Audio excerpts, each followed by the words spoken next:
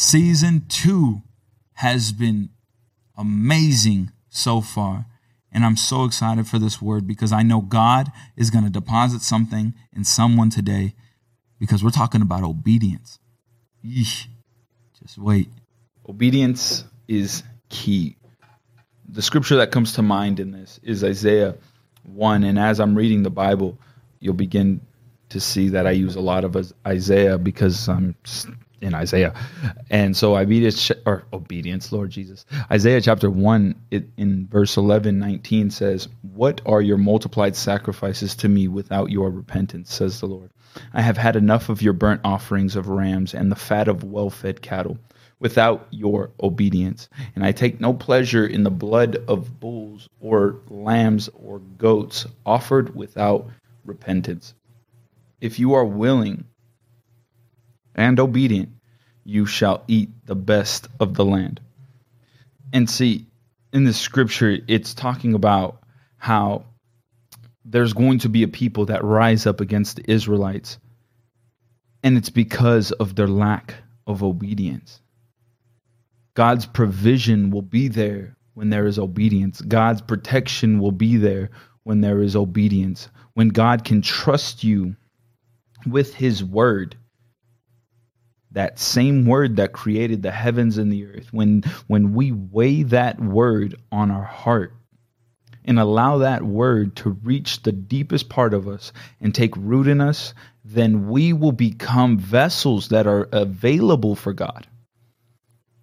Available for God. And so many Christians today are educated past their level of obedience. And that's the crazy part, is because we have to understand that obedience is greater than sacrifice. And that's what this verse is saying. You have offered me these bulls, these rams, these sheep, these lambs, all these things, but you do not have an unrepented heart. What is an unrepented heart? A heart that has not been opened by God. And so we place these stones over our heart when we lack obedience. We place the stone and a stone and a stone when we disobey, and then we block the voice of God from reaching our heart. And so an unrepented heart becomes a closed heart. When Jesus goes to the juniper tree in I think it's in Mark or Luke, or I can't remember. He goes to it, and the Bible says he's hungry, and he doesn't see figs on the juniper tree, and so he curses that tree. And the thing about it is that God designed you for a specific purpose, and when you don't obey and do what you're designed for, it will open up doors for curses. The Bible says that it was not in season for the fruit to be, to bear fruit. If the tree fulfilled its design and produced what Jesus needed for that time, then there would have been no curse. That's why the Bible says, be ready in season and out of season. A heart that is opened and prepared for God, that is in a posture to receive what God has for us, is a heart that is prepared in season and out of season. The Bible says that in Revelations 14 verse 12, it says, this means that God's holy people must endure persecution patiently, obeying his commands and maintaining their faith in Jesus. See, the thing is that the result of our obedience is Jesus becoming the banner of our life. So Jesus being the banner will begin to open doors for us because his name gets you in. Because Jesus is our banner, there will be doors that have been closed to people for years, or portals even closed to people for years, or mysteries that are revealed, because Jesus is our banner, and the obedience that is greater than man, that greater than man's understanding, greater than man's strength, the obedience that we carry relies on God, and God, who knows the full plan, will continue to push and pursue after what his purpose in our life is. And so our obedience will cause Jesus to become the banner. Our obedience will bring favor in the midst of a crowd. Though, matter of fact, our obedience will draw us from outside of the picture to right slap dab in the middle of the picture. Like David was taking care of the sheep, but obedience in behind the closed doors where nobody's watching, his obedience when it was just him and God and the sheep, when his obedience was then rewarded by his favor that called him in the midst of his brothers. And see, the thing is, obedience will determine your intimacy with Jesus. If you spend your time speaking directly to Jesus, speaking directly to him, without allowing him to speak to you, prayer is not a one-sided conversation. Prayer is a dialogue going back and forth between you and God. In Romans chapter 1 verse 5, it says, it's through him that we have received grace and our apostleship to promote obedience to the faith and make disciples for his name's sake among all the Gentiles. See, that's the thing, is obedience will be obedience will bring Jesus' name to become our banner. And so then when we go places, people will understand that there's something different about this person. There's something different about this man. There's something different about this woman. They have a light to them, a joy to them, a peace about them that is different than everybody else, because there is a level of obedience that has been understood in that person. And that's the thing. And we got to get to a little teaching moment here, because the Bible talks about this word in Hebrew. It's called shema. What is it called? Shema. Thank you. See, this is why you got to get equally yoked, because you got to have somebody that can correct you when you're wrong. Shema. It means to listen and obey. The weight of that, because in Hebrew, there's not a specific word for obey, but they use shema. What is it? Shema. Thank you. Shema. They use shema because that means in itself listen and obey. When you say shema, that you're listening and obeying. See, people today will just say listen. Listen, listen, listen. But never obey. Never have the action that's required behind the voice. And that's in Revelation chapter 2, verse 3 through 5, it says, and I know that you who believe are enduring patiently and are bearing up for my name's sake, that you have not grown weary of being faithful to the truth. But I have this charge against you, that you have left your first love. You have lost the depth of love that you had first for me. So remember the heights from which you had fallen, and repent and change your inner self, your old way of thinking, your sinful behavior. Seek God's will and do the works you did at first, when you first knew me. Otherwise, I will visit you and remove your lampstand, the church, its impact, from its place, unless you repent. And then in verse 7, it says, he who has an ear, let him hear and heed what the Spirit says to the churches. See, this is talking about a church that is fallen out of love with Jesus, or out of the first love with Jesus, lost their priority, and the priority that Jesus should be the first thing that we go after, the first thing that we seek after, the first thing. It should be first over our list. It should be really the first and only thing. Jesus should be the first and only thing on our list of what we pursue, of what we go after. And through him, then we receive our lampstand, which in the Bible, it's a representation of the Holy Spirit. Our lampstand is the Holy Spirit that has been imparted in us because God made that way and because he was obedient. The greatest example of obedience is in my personal opinion, is when he was in the Garden of Gethsemane and he was praying and he said, Lord, take this cup away from me, God. Take it away from me. But Father, if it be your will, let your will be done and not mine. And that's the greatest example of obedience, because it's dying to oneself and one's own desires and allowing God's word to take root in him and be obedient to what God said you should go. And so in order to return to their first love, they had to have an ear that could hear, or an ear that would listen and obey. And how do we do that? We lay our life down at the altar of obedience. The greatest part in this for me is that listening requires action. The shema, the listening requires the obedience. See, there's a saying that ignorance is bliss, but the thing about it is ignorance can only take you so far, because wisdom leads you to obedience. We have faith by hearing the word of God and bringing it from our ears to our mouth to speak it into reality, because there is life and death in the power of the tongue.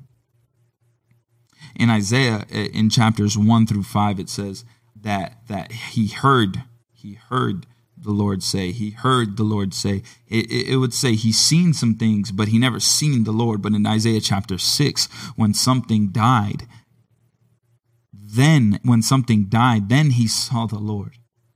And so seeing, dying to oneself then brings the vision and the sight towards God. There needs to be a standard in our faithfulness towards God where we will not tolerate rebellion. Because when we don't obey God's word, we are in rebellion. And the thing about what Christians do today that frustrates God, and John Bevere hit it right on the head when he in his book The Awe of God, which I completely recommend, is that Christians say, God's been dealing with me on this. God, I'm just, God's been dealing with me. I know I should push away the bottle, but God's been dealing with me. And they don't even understand that they're confessing their disobedience, because God will deal with the matter and have grace on you and love you so much, even though you are disobeying, that you will think it's a permission slip to continue. We must be obedient, even when we don't understand that the places that we're going, even when we don't see what's right in front of us. The Bible says, walk by faith and not by sight. We have to walk in the understanding that God knows all and I don't. We have to walk in the understanding that God is all powerful. I'm not. We have to walk in the understanding that God is omniscient. I'm not. Omnipresent. I'm not. Omnipotent. I'm not. I'm not all powerful. I am not sitting on the throne of heaven. I am not worthy to be praised. I am not worthy to be glorified. I am not worthy. My understanding, I could barely understand how I got in the office today. I can barely understand how I'm releasing a podcast. I can barely understand how I'm sitting here, because I should have died a long time ago. But I know that my understanding is not as great as his. And because I trust in him, or we trust in him, and we are obedient to his voice, then he will lead us to places that we may not understand, but we know that God is with us. And so that's the thing. And in my mind, it goes back and forth. Like, what would cause us to be disobedient to the voice of God? Well, one is we don't understand how to hear the voice of God. And we believe it's like our voice, the background that's telling us, no, don't do that. Oh, no way. God's not going to tell you that. No. But the thing about it is if everybody in the Bible said, just imagine if Paul was like, Yeah, I don't think God told you to stay on this boat. I think he wants you to, this boat's going to crash. I don't think he would want you to do that. Why would he want you to do that? That's not a voice of God. No, there's no way that you should stay on this boat. And no. And he jumped off and then he ended up dying. Or what if David didn't listen to the voice of God and heard this man Goliath, and he was talking bad about God, but fell into the fear that everybody else had and was like, oh, maybe I should. Or let's make it relatable to today. What if I do have a word for this person? What if the Lord spoke to me and say this word to them? Say that maybe in the past that you've had issues. Maybe there is something that God wants to take out of you. There's whatever curses over your family, and God saying that you're going to be a freedom fighter. You're going to be a mighty man of valor. You are going to be the one that steps out from your family generational curses. What if God did say for you to say that to somebody and you were like, maybe that's not God. Maybe that's just me. And so I began to think about it, like, what is that? And so that brought me to the second thing, that the fear of man. The fear of man will cause us to be disobedient to God. What if David fell into the same fear that all of the Israelites has, because he had fear for Goliath? What if Paul jumped off of the boat that was headed to Rome and didn't stay on and saved the whole island of Malta, and he jumped off, and what because he was afraid to die?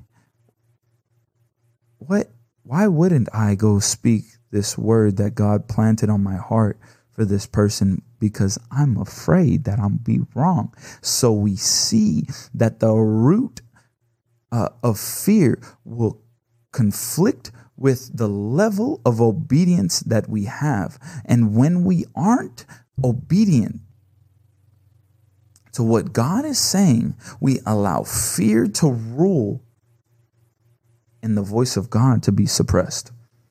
And see, here's the thing, is that the fear of man. Let's rewind. The voice of God will confront your inner fear of man. It will test the fear of the Lord versus the fear of man. The fear of man will expose your lack of identity and your insecurity. The voice of God confronts the fear of man, but obedience overcomes the fear of man. Acts chapter 5, verse 29, it says, "But Peter and the apostles answered him, 'We must obey God rather than man.'" We must be aware that the devil plants seeds to dilute the word of God so that we will walk in disobedience.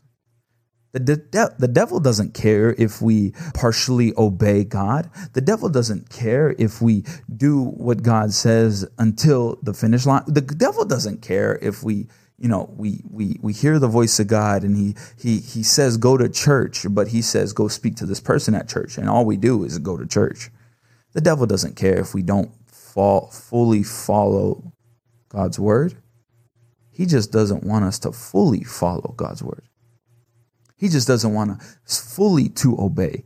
Delayed obedience is still disobedience. Partial obedience is still disobedience. We have to understand that the enemy's trap is for us to not fully obey, but partially obey or delay the obedience. And so we have to understand that the devil is planting seeds to dilute the word of God, which will cause us to partially obey. And so then we walk in the fear of man because we don't have the word of God that's building our faith. And we walk in the fear that is all around us, the chaos that is trying to run rampant in our life.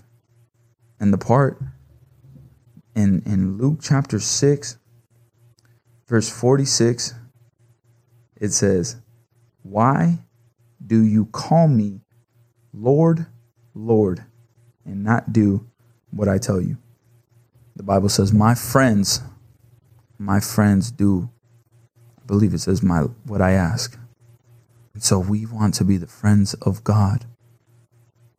We want to be the people, the holy people that God can trust and lean on, the ones that carry God's name everywhere they go, the ones that are willing to be obedient, the ones that are willing to listen and obey. We have to be the ones that are willing to raise up the standard of faithfulness, to obey what God is calling us to do, so that we don't fall into the temptation or even the compromise and tolerance of partially obeying. Obedience weighs heavy on the church today, because we have to understand that if we are not obeying God's words, we fall into the place of lukewarm. We lose our warmth, we lose our coldness, and we fall in the middle, in the place of comfortability, in the place of complacency, and then we become like the people that God would spit out. And so we have to constantly reflect on our life that we are following the will of God. God was as he was preparing me for this podcast, he made sure like that my ears are open. And we have to understand that God will cause us sometimes to do. I remember this story and this will probably be the ending. I remember the story that I heard. I don't remember where I heard it, but there was this lady that was driving down the road, and she heard the Lord say, "Do a handstand inside that 7-Eleven." And she was like, "Why would you tell me to do that? I'm not going to do a handstand inside that 7-Eleven." She was battling back and forth, but all of a sudden she was like, "Okay, I'll go." She pulled into the parking lot, parked her car, got out of her car, went inside the 7-Eleven, did a handstand, and then was walking out. And someone on her way out said, wait, stop.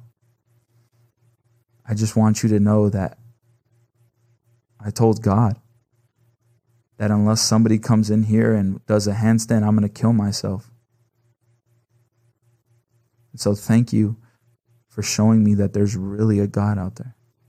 That's what our obedience could do. Even something so ridiculous and almost embarrassing, but it transforms someone's life.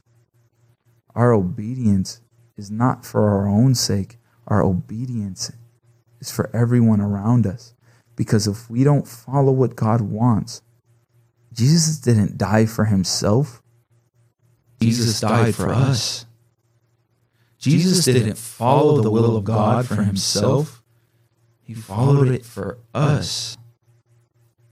We have to be willing to obey, even to the place of dying, whether it be literally or to ourselves. We have to be willing to obey. Thank you for joining this week's episode of Relentless Pursuit. Make sure you share this episode, because I know it will touch somebody's heart. Like, share, subscribe, follow to all our social media platforms, and we will make sure to reach back out to you. We love all the support that you guys are giving us, and we thank you, and we'll continue to pray for you on this journey. See you guys soon.